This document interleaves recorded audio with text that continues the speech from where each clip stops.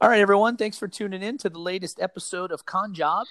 This week, we're going to be doing another vendor spotlight. We're going to have Pat and Alexis from Amourable Art with us, and we're going to just talk about all things convention or not convention related, depending on where we take it, because, you know, that's how 2020 is these days. Convention related? What are you talking about? Yeah, what's a convention?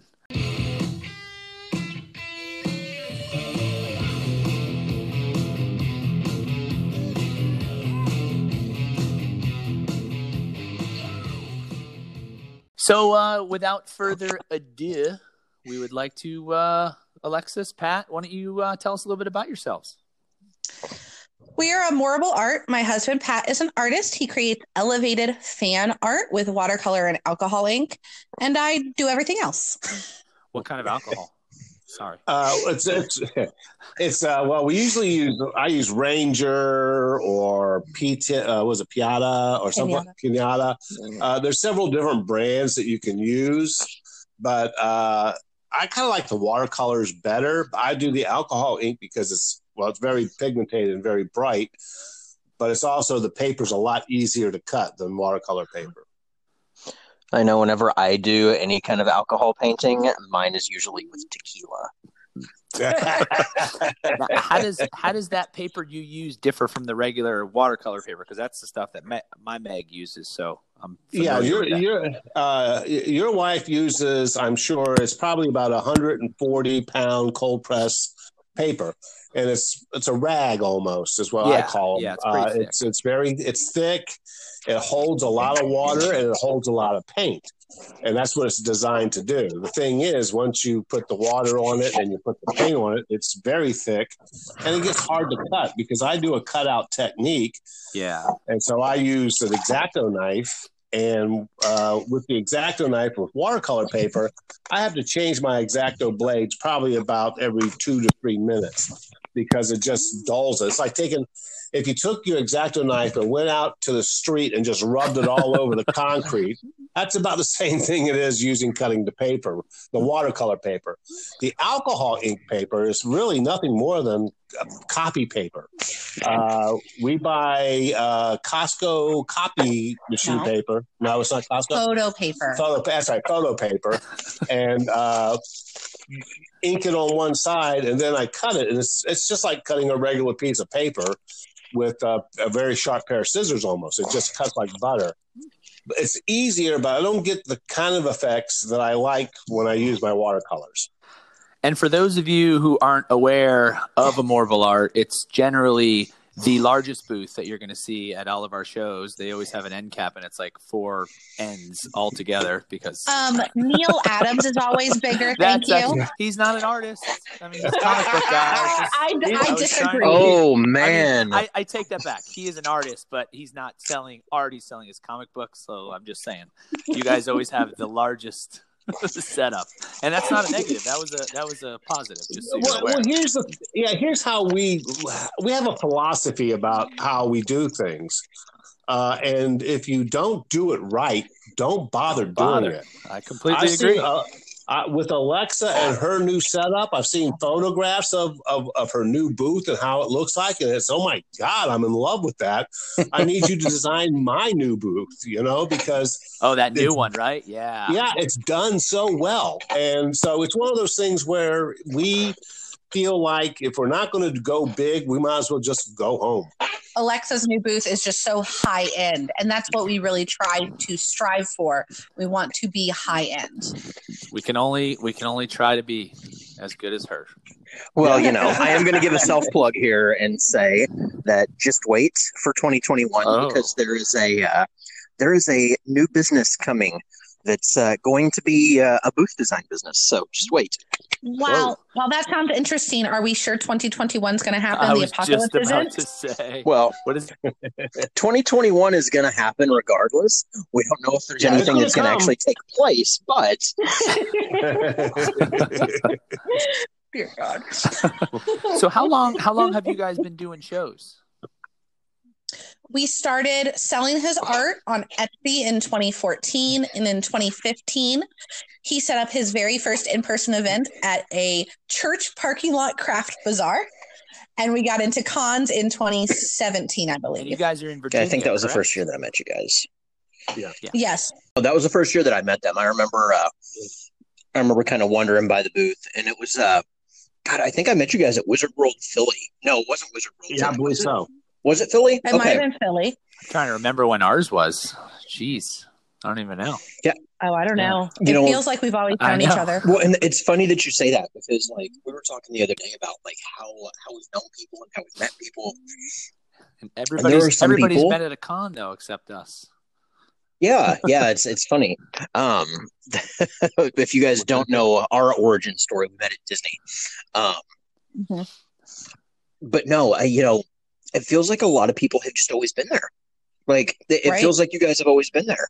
There are lots of vendors that feel like that. So, what got you guys into doing Comic-Cons? I know you've done like some fine art galleries and whatnot, and then you made the jump to Comic-Cons. What was the catalyst for that? It felt very natural to do so because Pat and I are both geeks anyway, and he was making geek art and selling it at craft shows and county fairs.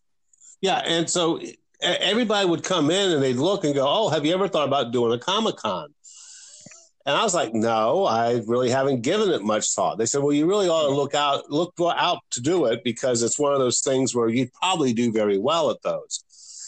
But I was really comfortable. It's one of those things where you get comfortable in what you're doing, and I knew exactly what kind of things would happen in a craft show.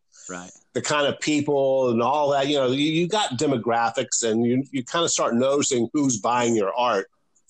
And I always had a certain demographic. I always had an 18 to 35 age group vibe going. But those were not mostly who went to these craft shows. Mostly who went to the craft shows were the 45 to 60-year-olds. And they were looking for the wreath to hang on their door, but they weren't really looking for wall art. Right. And so we figured that maybe if we did the cons, we'd hit a younger market, people who are getting their very first house, their first apartment, and they need stuff to put on the walls. And it worked out. So it just was really the right demographics. Our first Comic-Con was Raleigh, formerly SuperCon. Now it's GalaxyCon in 2017. Yeah, 2017 and sounds when right. you did it, and that was go ahead. That was our first Comic-Con and first time making a profit in Raleigh. None of the craft shows in Raleigh made money for us, but the geeks in Raleigh love us and we love Raleigh. Yeah. Now, before you jump in, Ryan, that was a massive show because it was the first Raleigh SuperCon. That was like jumping into the fire for you guys, wasn't it? Yeah, a little. I mean, we had done other large events. We did a 14-day Christmas show in Charlotte, North Carolina, where they get 100,000 people over 14 days. We did Stone Mountain, Georgia Yellow Daisy Festival, which is the largest arts and crafts show in America. Right. So we've done other large events, but not large in the term of crowded. Like, you're not that packed into aisles at craft shows. No, that's very true. How many, barring 2020 as a barometer, but how many shows would you guys say you do in a given year, generally? 30 to 35. And you drive to each of them, correct? Yes. Almost every one of them. We have been taking advantage in the past of Wizard World's shipping policy, where they, you can purchase to ship pallets with them, which we really appreciate. I was going to say, and that's usually tell your story about the one issue that you had. That's how they fixed it. Oh, yes. Okay. So the very first time we ever shipped an entire booth was in the beginning of 2018. We shipped from Wizard World New Orleans to Wizard World Portland, and we flew out there. Previously, we had shipped some inventory, just like a pallet of prints or something, but not a full booth. And we had 3 what they call half pallets. It just worked better with our setup. And 2 of these half pallets arrived, but the third was nowhere to be found. And Wizard World helped us search the entire convention center first to see maybe our name got ripped off of it, maybe it got put somewhere else. And no, the shipper, the truck driver who was supposed to drive the pallets, left our pallet in Detroit. And we are in Portland, Oregon. This is Thursday, and the next day, Friday, we are supposed to set up. And Wizard looked at us and said, "What do you need in that palette? Is it important?" And I said, "Yeah." It had all of Pat's originals in it, and it had most of our setup boxes. So most of our prints. Yeah, it was really hard for us to do a show without it. And I was like, yeah, I really do need it. And I think it was Joe that got on the phone, and he was fantastic. They overnighted it on an airplane, first class overnight, and it was there in Portland Friday morning at 7 a.m. I remember when you told me that story, and I was like, I can just imagine the anxiety. It was really anxious for us, but hey, guy, things happen, and we know things do happen. But they fixed it before the show, and that's the most important factor in that story. Exactly. Not their shipper forgot something. That happens. We get it. But they made sure we had what we needed. Yeah, if this would have been pipe and drape, or if this would have been a couple of tables or something like that, it wouldn't have been a big deal. Tablecloth. Yeah. But, I mean, if we would have set up and tried to sell with only a third of our inventory, we would have gotten destroyed at that show. It would not have happened for us. Yeah, so mostly we drive to our shows. We do not have a setup that we can fully fly to like Meg and Ryan do. So like we can't do shows in Hawaii or Puerto Rico, where I know some other artists, especially those who do Artist Alley, can fly with it. It's very convenient, but it's just not how our setup works. So what you're telling me is you guys don't have a mule like Meg does. Got it. Got it. No. No. And here's the thing too. We set up, when we do this, it's, and I say we, it's actually Alexis that comes up with the plan and the process and all the logistics. But we'll do a month and a half run where we load up my van, which is a big E350 van with all the seats pulled out of it. We load that thing up. I have a trailer. We load that up. And we hit Denver and Phoenix and Salt Lake City and all these. We do like 6 shows in a row. And then when we order, our printer's pretty good at drop shipping. And then also the people who make our mats are good at drop shipping. So if we know that we're going to be in Kansas City after we do 3 different shows, we'll have stuff waiting for us in Kansas City at our hotel that we can go in and put together and set up for the Kansas City show. And those people will have the exact same inventory that the ones in the very first show when the run happens.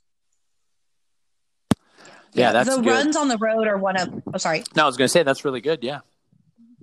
Yeah, the runs on the road are some of my favorites because we really get to see a lot of the country that way. I love road trips. Yeah, you guys always post those awesome pictures of like Yellowstone. I remember last year. Yeah, that we did. We had an inventory storage unit in Seattle that was supposed to be for like 5 West Coast shows in 2020, starting with Emerald City Comic Con and ending, I think, with Salt Lake City, or maybe it was Rose City. I'm not sure which one was first. And it was going to be for a bunch of West Coast shows. But then, of course, 2020 happened, and the storage unit is sitting out in Seattle, making us no money and costing us money. Collecting dust. So we had to go out and get it. And the best way to do it was to drive there and back, which would have taken minimum 2 weeks because we're in Virginia. And so we're on the coast of Virginia. We are right on the Chesapeake Bay. I could throw a rock into the Atlantic Ocean. Yeah. So to drive coast to coast safely is at least 10 days minimum, and that's pushing it. So we decided to add 2 weeks onto that trip, and we did 10 national parks on the way, and we did a lot of camping, and that was this past August, and it was a lot of fun. It was a brevity to 2020. Yeah, it's perfect timing too, right? When else are you going to get that much time off? Right. Exactly. In a row. That was like what we were talking about before we started recording with our trip. You know, the way things were planned, we weren't going to be able to go overseas. And so, you talked about your trip across the country. I've tried to keep my fingers in a lot of different stuff this year to keep myself, 1, busy, 2, to not go out of business. But like, right. What are you guys doing? Like, since there's no cons, like, what are you guys doing to keep things going? Well, for the first 2 or so months of pandemic, so I guess March through May, we stayed home. We really tried to quarantine as the government recommended. And we did a lot of online sales pushing. Our fans were fantastic to us during that time frame. They really stepped up. They purchased from us a lot online. They shared our posts. And it was wonderful. But as more people lost their jobs or did not have spending money, our online sales dipped. And with no cons, that's an issue. That would be our only income at that point. And so we started to pick up farmers markets and other very small local events that the governor was allowing. You were allowed to have local events where 250 people or fewer gathered in Virginia. I believe that number is still there. And so farmers markets and very small local events with 10 or so vendors worked really well. So we've been doing those shows, barring the road trip timeframe, since June. And some other larger, but not con size large, but larger events have been picking up. Every weekend of October, I'm at a farm, like a petting zoo farm in a city close to ours that has about 10 vendors, and they get about 1,000 people every 3 hours because they're timed tickets. And so after that 3 hours, those 1,000 people have to leave so the new batch of people can come in. And they got special permission from the governor to hold this, or the governor's office to hold this. Everyone has to wear masks. And so everyone's being very safe because it is outdoors, but there's still some congregation of people. And we're getting into the fall season, and Pat's products are very giftable. And we also started selling on Etsy in April. We started selling fabric masks.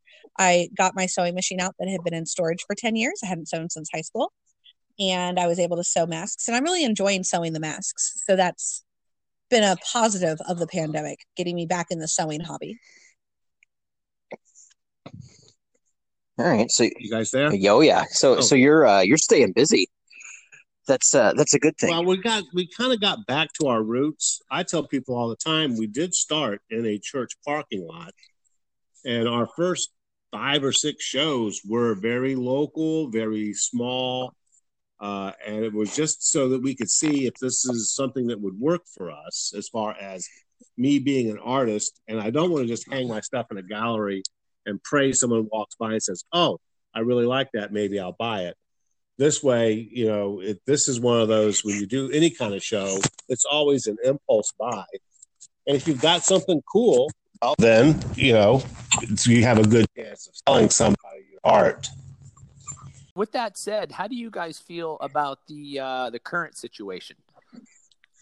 Do you think like when shows, like let's say January, we're scheduled for New Orleans, right? The first weekend. Assuming everything goes kind of back to, quotation marks, normal, are you guys planning on being at New Orleans?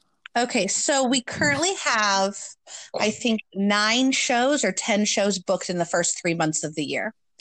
And I am a realist. I'm not a pessimist or an optimist. I try to look at facts and what they are. And our country, not politically, not talking about that, but our country is not doing well with cases. They are not doing well with an infectivity spread. We have one of the highest rates of percentage positive cases in the world. I do not think that's going to get better as people decide to go trick-or-treating, to see grandma on Thanksgiving or Christmas, when Hanukkah happens, when everyone, including myself, want to go out and party for New Year's Eve. I don't think we're going to have better cases by January. I've been following a lot of the scientific reports when it comes to the vaccines, some US made and some not US made. And quite a few of the vaccines do look very promising. And so I do feel that cons will return next year. Absolutely. Cons will be back next year. There will be a New York Comic Con next year. People might have to wear masks, but I think it's going to be crowded. But I don't think January, February, or March shows are going to happen. And I have. Go ahead, Ryan. Go ahead. No, you got it. Go ahead. No, I've got a little bit different outlook. Okay. I feel like we're going to see shows. We are absolutely going to see shows in January, February, and March. You're going to see them, but you're not going to see the major shows. Right.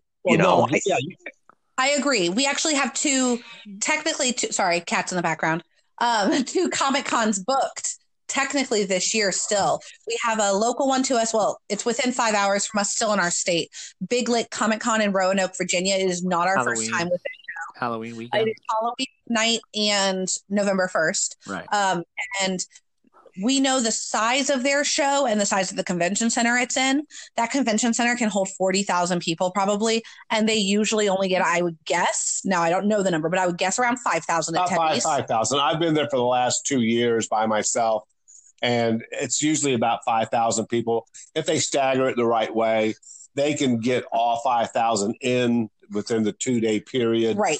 I'm going to be doing that show. And here's the thing, guys, and I'm not someone who's like, oh, my God, I'm so scared of this stuff. But I'm in my mid-60s, I'm overweight, and I have asthma. This virus is just hanging out my front door waiting for me. Yeah, it's like I have to be careful. I'm not afraid. I just have to be careful. So whenever we do a show like Big Lick, which is coming up, and there's another one in Richmond later on. VA Comic Con. They're usually one day. Occasionally in October, they'll usually do a 2-day. But we're doing their November holiday show. They're small shows, and I'm going to be doing them, but I'm wearing a mask. I might even put on a hazmat suit. I don't know. But I'm going to be there because, we have – it's not like I work for, McDonald's or Boeing or something where they say, okay, you got to come into work. And, I don't have that option. I have to work because my bills did not stop just because my conventions did. Right. So I do agree with you, Alexa. Shows will be happening. I don't know if the Wizard World New Orleans or that size will be happening. It depends, because New Orleans is what we consider a mid-sized show. Mm-hmm. I know a lot of other people might call it big or small, depending upon what conventions they do. But we do shows like that Big Lick Comic Con with 5,000 attendees. We do shows with New York Comic Con with 250,000 attendees. And we consider anything over about 40,000 people a large show. I think most would agree with that. Yeah. I think you're going to see these for vendors. These small shows are going to be the thing that keeps us going. Like I've said it before. Well, you've done a few of them yourself, haven't you? Uh-huh. Yeah. Ryan and I both have done a few. Yeah. No.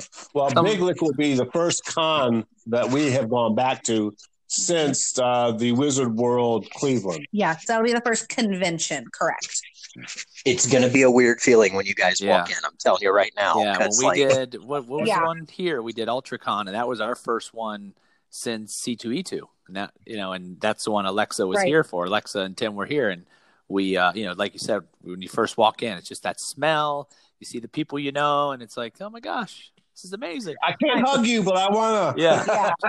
Give me an elbow tap. There you go. Yeah, exactly. We've changed our booth layout for the foreseeable future, where we are actually behind the table, which if anyone has ever seen us at shows knows that is not how we operate. No. We like to be next to our customer, chatting with them, being friends with them, because making friends is more important than selling for us. So being behind the table is going to be very weird for us. Yeah. But we have to be safe with COVID. And I am hopeful and very optimistic about a vaccine being mostly disseminated to the population by mid next year. Anyone that wants it by, I'd say, June or July will probably be able to get it. And you guys, you know this as well as I do. There's millions and millions and millions of dollars that are not being made because the cons aren't happening, because concerts aren't happening, because Broadway is not happening. So everybody is going to want this stuff to come around. And if we don't figure it out, if the vaccine doesn't come, we got to exit a different way and find a different way to do this. Well, go ahead. I was just going to say, I don't know about you guys, but here in Florida, our football stadiums should be filled up pretty soon because our governor allowed to put that back on the table for everybody. You guys have no restrictions on your stadiums. Right. And that's the reason why I don't think that we as a country are going to have the case numbers that we should have. Not just because of Florida. It's a bajillion little things that all add up. Right.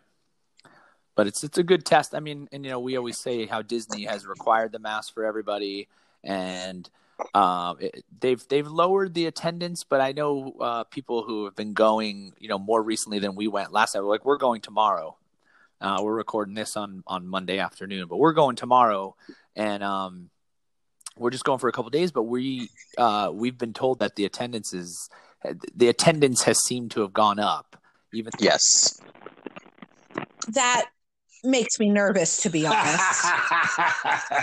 You would not catch me in a theme park at the moment. Just personally, with my husband's risk level, I am not a skinny woman. I am medically obese, and I'm not comfortable with that at all. We have turned down multiple invitations from friends to do anything.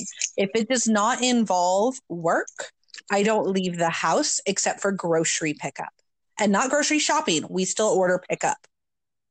I do not see friends at bars, restaurants, outside. I don't have friends in my backyard. I do not do any of that. I don't judge anyone who does. They have to deal with this pandemic however they need to deal with this pandemic. But that's my comfort level.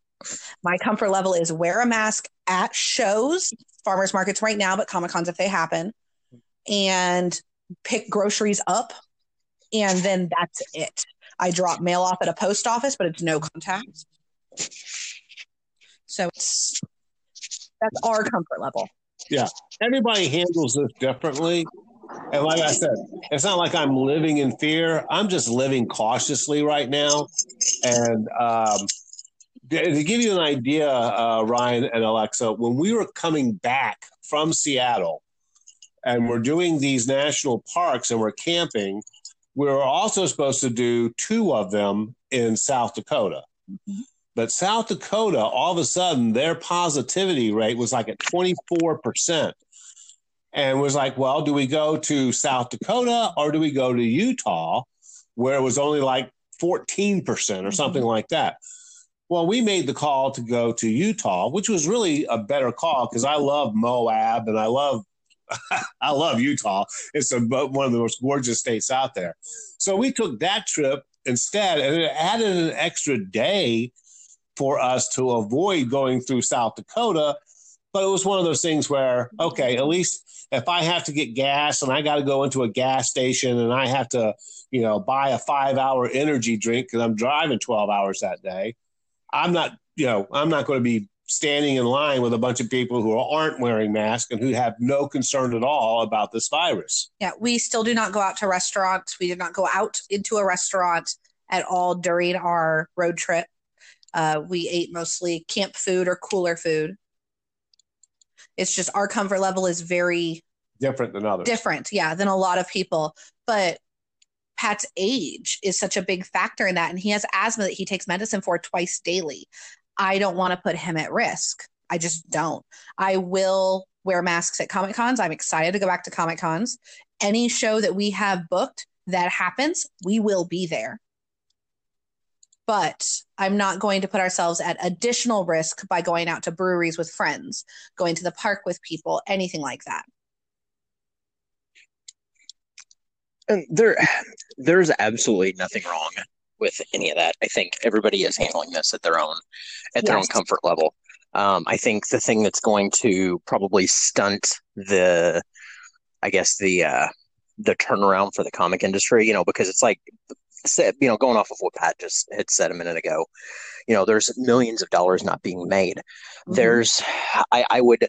I would suffice to say there's billions of dollars not being made, and possibly trillions in the live events industry, because there's 12 million live events workers that have no jobs, and that doesn't include, the artists, the vendors, the random people that sell at all of these events. It's literally just those workers. So, you've got all these people that are out of work, but I think one of the things that's gonna really stunt the turnaround is how people treat the openings. Because I know, Alexis, I know you follow a lot of the Comic-Con groups, but there's people that are asking questions about, well, what if there's a rapid test at the door? Are you going to be okay going back into a larger scale show if those tests are 99.9% accurate? And a lot of people are saying, I won't even care if they're if it's 100% accurate all the time, I'm still not going back until there's a vaccine or until, there's a cure. And what a lot of people don't understand is like, there might not be a bona fide vaccine. Correct. No, there won't. The Spanish flu never had a real vaccine. It still comes every year. We just call it the flu. The flu. And I will say, and I'm no virologist, but I do a lot of reading as well because, like Pat, I'm asthmatic. Like Pat, I might have a little bit too much weight on myself, and like Pat, I'm older than everyone in this group except it for looks Pat. Cute on you, though. I don't carry it well, but I'm one of those at-risk groups. At the same time, I think I've had it. It's way too long ago to be able to test for antibodies. Yep. But I don't know if there's an immunity that's built up or what. But for me, I have to weigh being able to pay my rent with being able to, continue to function. So it's definitely, it's a yikes. Just all the way around, it's a yikes. But I keep reading up, and I've read there's he's either Italian or Spanish, I can't remember, but there's a doctor that keeps doing research on this virus, and he keeps saying, look, the reason why people aren't dying in the droves that they were dying in when this first hit is because the virus is weakening. It's not because the treatments are good. It's not because we've got a better grasp on everything. He's like, we don't know jack about it. It's because the virus is getting weaker. Well, I actually agree with that because that's what happened with Spanish flu. The whole point of a virus has nothing to do with killing its host. They don't care. A virus doesn't think like that. A virus biologically wants to keep living. And if you kill your host quickly, you don't keep living. You don't keep spreading it. As a virus mutates and becomes better to survive, it usually causes less serious symptoms in their host. And so if the virus eventually weakened to a point where it's the flu, like we have now, well, yes, that's dangerous to young people, pregnant women, or the elderly or immunocompromised.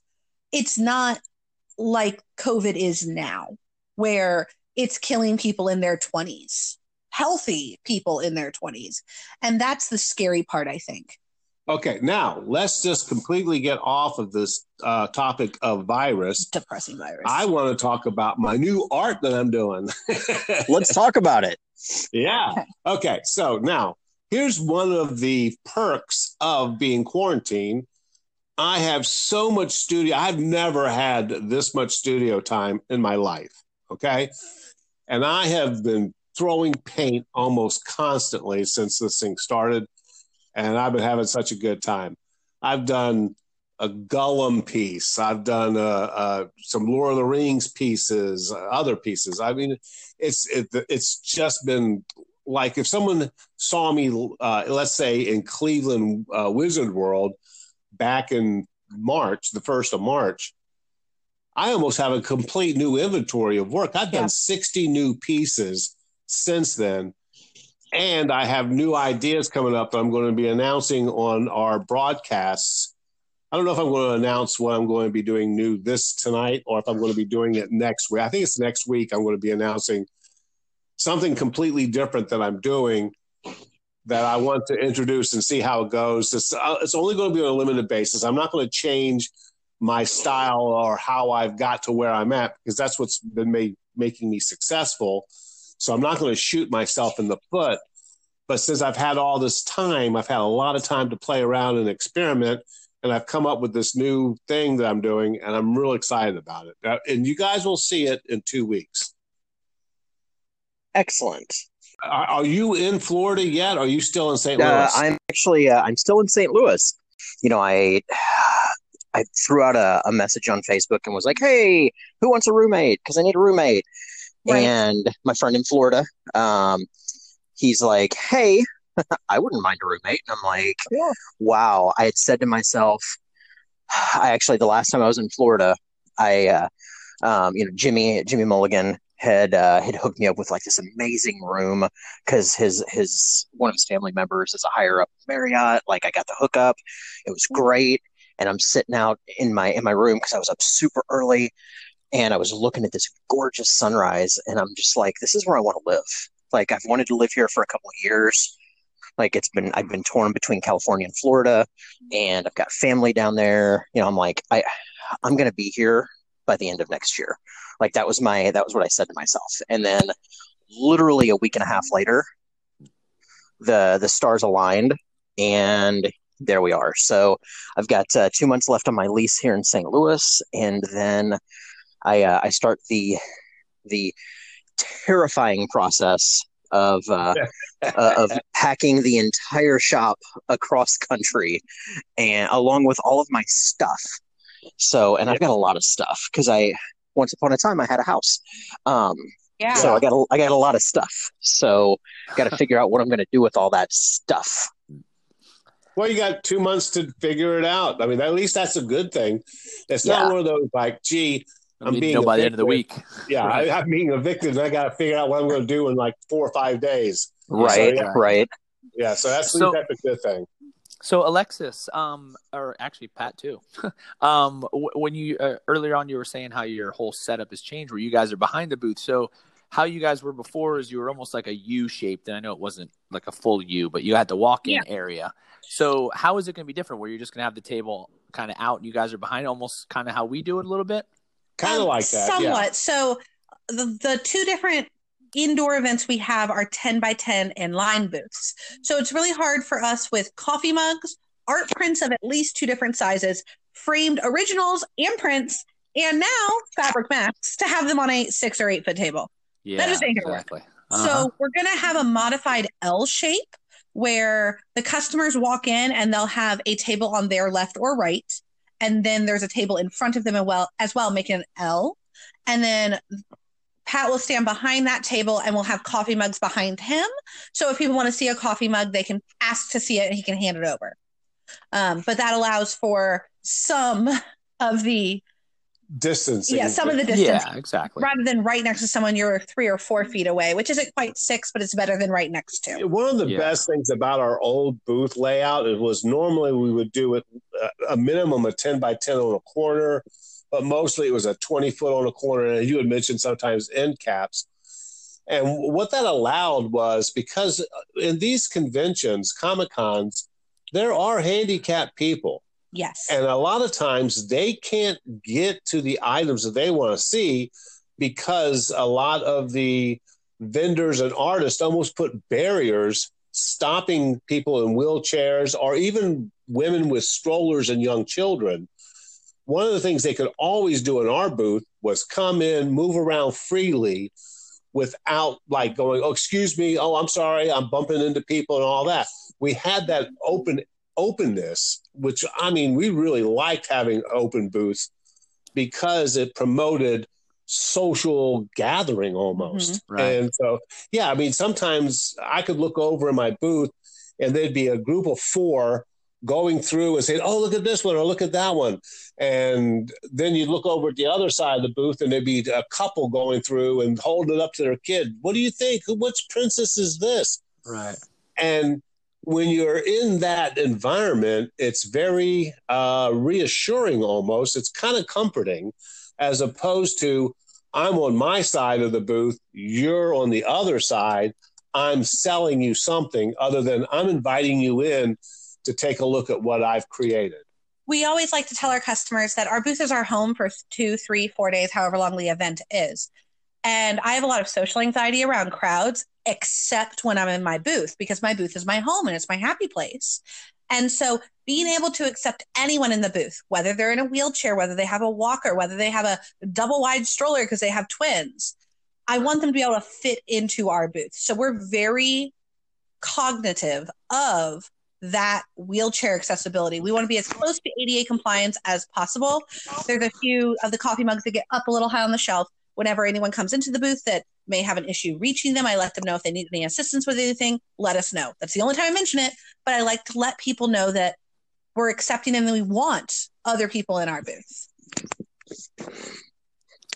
Yeah, it's very friendly in the booth, and I know you guys have the very cushy walking mats there. Yes, so it's nice. I call Very them nice. I like to floor. go over there. I like to go over there and just stand there. Yes. Yeah. Yes. Well, I tell you that this is how we came across the squishy floors. A lot of vendors do it, but the first time we did a show, it was an arts and crafts show in Chantilly, Virginia, up in Northern Virginia, and it was a 3-day show.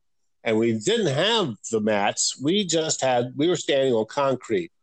And by Sunday, before loadout, my legs were like throbbing in pain. I was in such agony. I was like, I can't do this, And so Alexis, as she always does, if I have a complaint or a concern, she looks into it and she corrects the issue. By the next show, we had these mats that we could lay down and people could stand on. And it made all the difference in the world. And our customers seem to like it too, because they stay in the booth longer and they look at the prints longer. Yes. So as a business perspective, if you look at it strictly financially, those mats have paid off more times than I can count. Because when you're at a con, anyone that's been there for more than one day knows you are exhausted by the second day, sometimes even the first, and your legs hurt. And if you step on that floor and you don't even realize it's squishier, but your body does, you're going to stay a little longer and flip through the bends. Right. And with art, I can't sell anyone art. If they like it, they like it. If they don't, it's not for them. It's art. It's so personal. All I have to do is get them to spend the time to look at the art. And if they like something, they'll buy it. So that squishy floor that I call it, the mats, really help people stay that little extra time. And that makes all the difference in the world when it comes to our sales. Yeah, no, they're definitely comfortable. I can give you that much. Can you hear me again? Yes. Oh, yeah. Oh, yeah. Okay. I didn't get any response to that. I was like, I'm lost. I'm talking to the void. That happens a lot. Well, yeah, me too. That's usually how I am. I just talk to the void. So when are we going to see each other again, guys? What's that? When are we going to see each other again? I mean, it's funny because Alexis doesn't think that Wizard World New Orleans could happen. I have a very different opinion. That is a gigantic convention center. That show doesn't draw the amount of people that it used to. Correct. And I feel like this is going to sound insane, and I'm going to take some hits on the head for this, but I feel like we're actually trending in the right direction. Yeah. Because if you look at what Florida did, like Florida was a freaking terrifying mess in July. I mean, they canceled a show that had been greenlit 2 weeks before. They canceled the show within like a week. Tampa, yes. Yeah. They canceled that show because of the outbreak. And, it was insane. It was 10, 12, 14, 15,000 people every day. Mm-hmm. And then all of a sudden they hit this plateau, and now you're seeing the numbers go down. And Florida, yes, they've got positive cases. Yes, they have positive cases daily, but you're seeing numbers that are in line and lower than a lot of the really well-performing states. So, and the big thing that's happening here, or maybe not happening, is that the death rate has actually continued to go down. People are still getting it. Maybe they're getting it as much as before. I don't know, but not as many are dying from it. So you always hear that, there's 21,000 new cases, but of the 21,000, 12 are dying. Well, I mean, granted, that sucks for those 12, and I'm not making light of it, but that's a lot less than what was previously. When it first started, it was the significantly higher. Right. So I want you to be right, Alexa. Oh, so I would love it if you're right. I will say I'm this. just not seeing it, but that's okay. I want you to be right. If New Orleans is a green light, then I'm going to be there. Yes.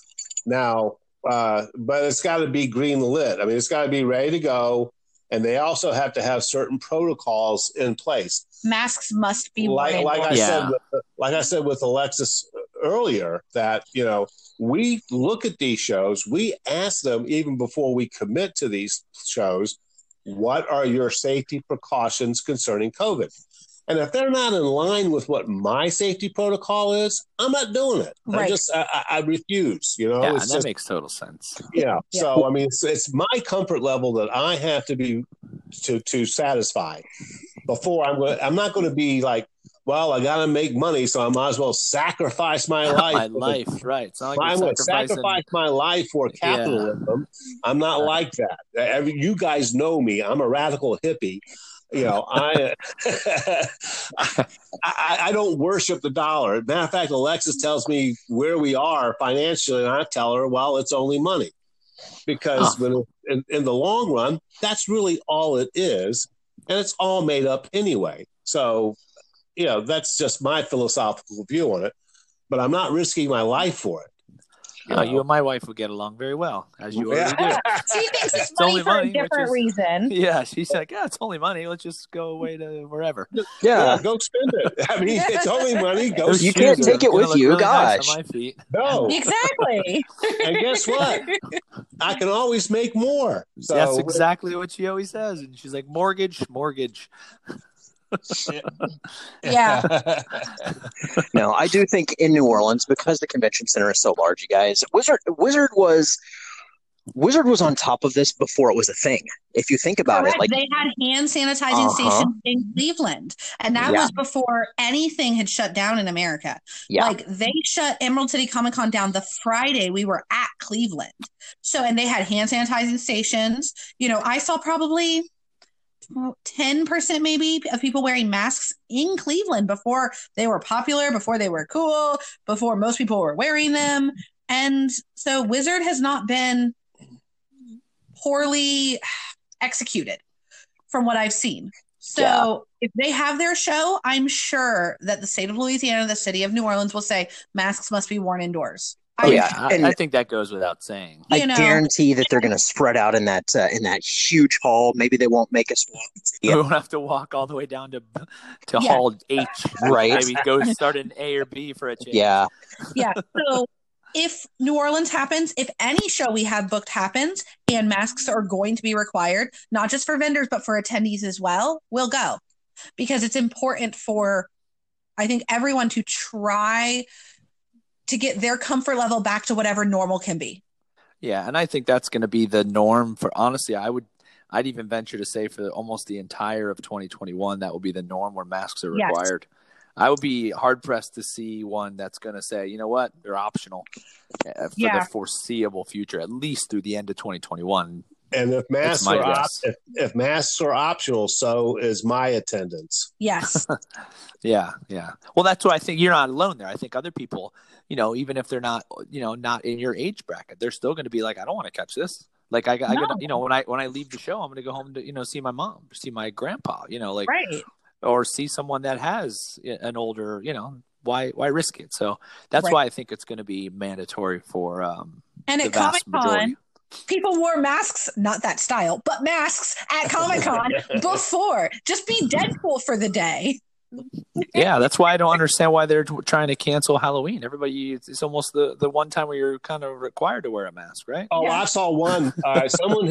Someone had made this. I think it's like a 3-inch PVC pipe that went from their front door and it went down the stairs to the front of the house for the candy. And they would just launch. They would launch the candy down that PVC pipe to the kids with their bags out. Mm-hmm. I thought that's awesome. That's brilliant. Yeah. That's fantastic. Yeah, that's a great idea. I'm just going to throw candy at them anyway, like I usually do. Pitch it. Like, you want underhand or overhand? Yeah. Oh, I live on the third story of an apartment. I really want to get like a tube and be like, stand right here and just like launch candy pieces at kids. Get a slingshot and just, Oh, God. Shoot Werther originals at them.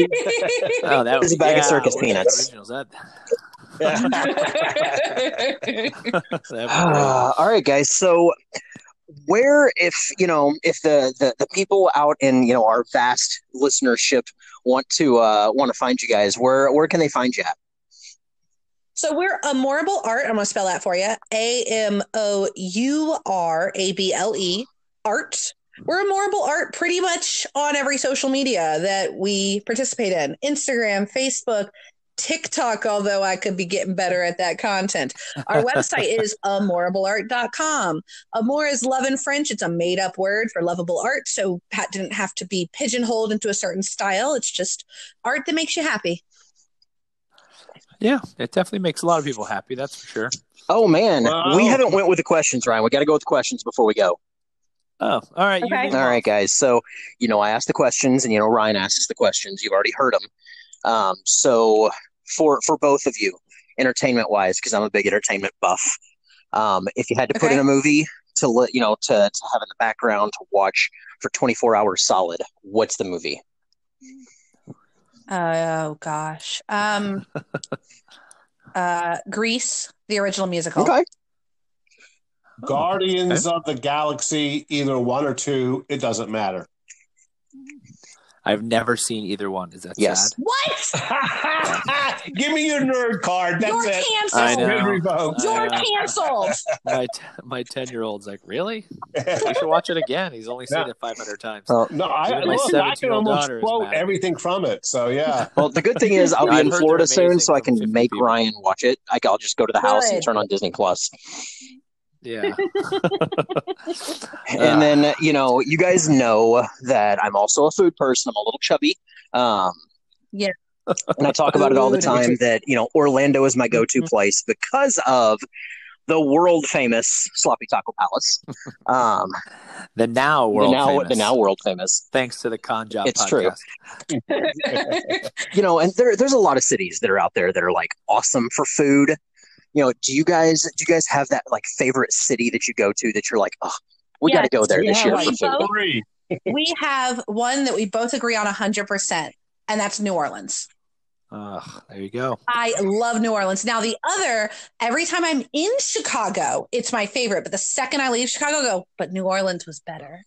Here's the thing. I've never had a bad meal in either New Orleans or Chicago. Chicago is both of our second favorite food town. Mm-hmm. Then it's kind of a toss-up because I like the Tex-Mex in Houston. God, it was good. But the sushi in Portland is like to die for, So, but more people like Tex-Mex than they like raw fish. So, but I like Portland. Portland has a really good food town to it because they also have a lot of really good seafood. I had probably the best piece of salmon in my life in Coos Bay, Oregon, and it was just, it knocked me out. So, yeah, that's the thing about this job that we do. Yeah, you get up early, you sit there, you're on your feet 12 hours a day sometimes, or sometimes you're driving 12 hours a day. You're doing all kinds of stuff that most people they'd rather stick a needle in their eye than to do it. But then I get to sit down in some restaurant someplace that they'll never go to and just have an incredible meal. I know I'm rambling, but here we go. We went to a place, we were in Eureka, California, and behind our hotel was this restaurant. And the people at the front desk said, oh, if you go to that restaurant, you're going to get 10% off. So we're like, oh, well, what the heck? We'll try it. We got this tomahawk steak. And I mean, this thing was like 80 ounces of just beef, The old 96er.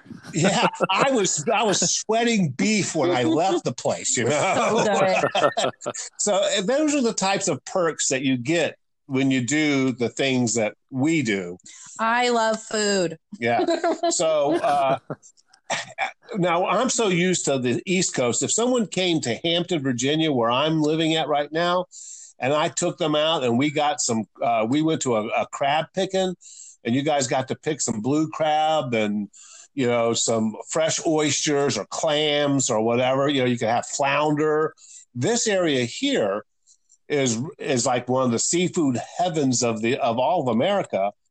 But I'm so sick of eating seafood all the time that when I get out to a place where it's, oh, hey, here's a bison burger, I go nuts. Right.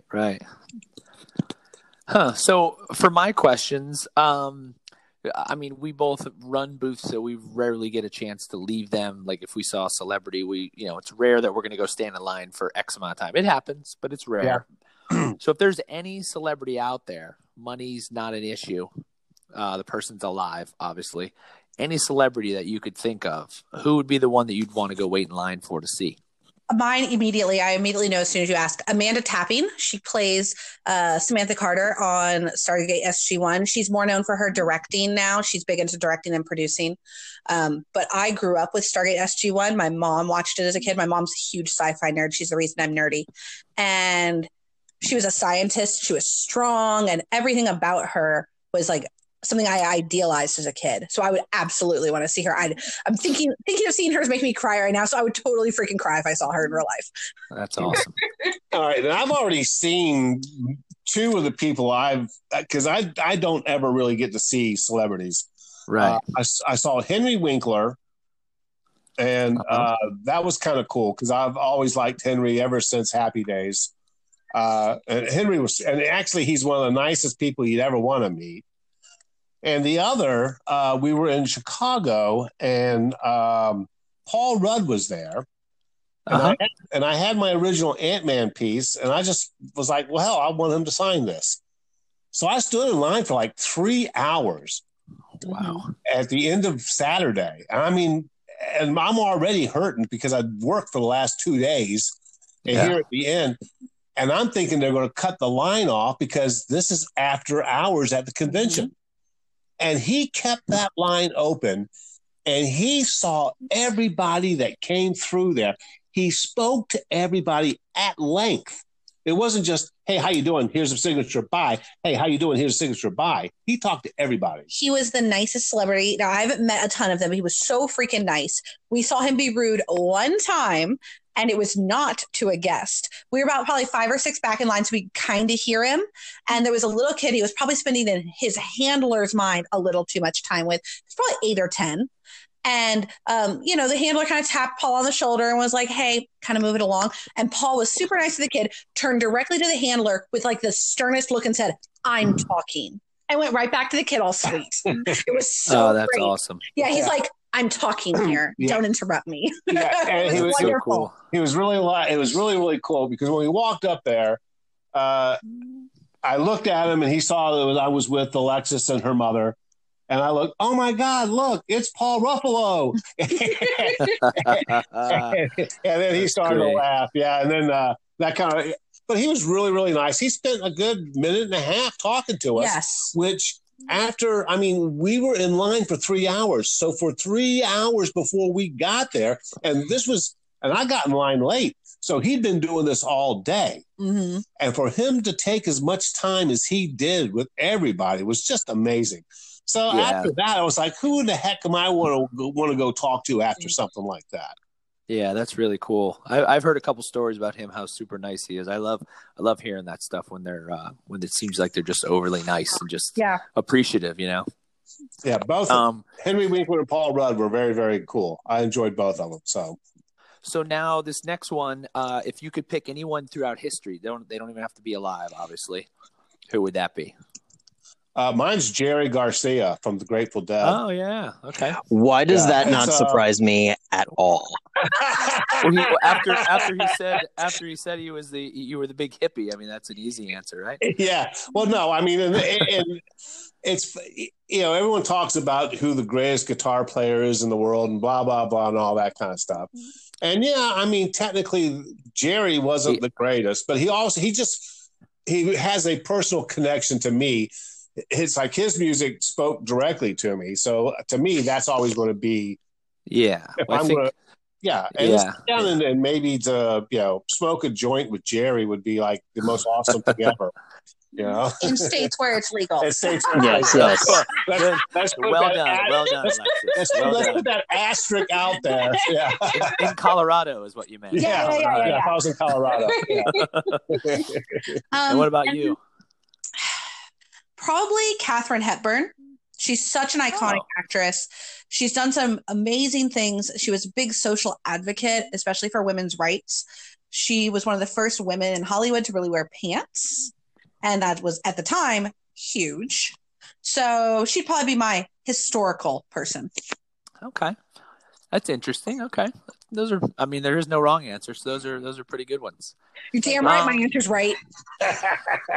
Well, I'll give you half credit, but fine, I'll take it. But no, so I want to thank you guys both for taking the time to join us today. I know we had a little bit of technical difficulties on our end, and I appreciate you sticking by us while we work through it. If there's you guys have anything else you wanna add in before we let you go? Just to everybody that's listening, Ryan's wife Megan is an incredible artist. Please go check out her page, her website.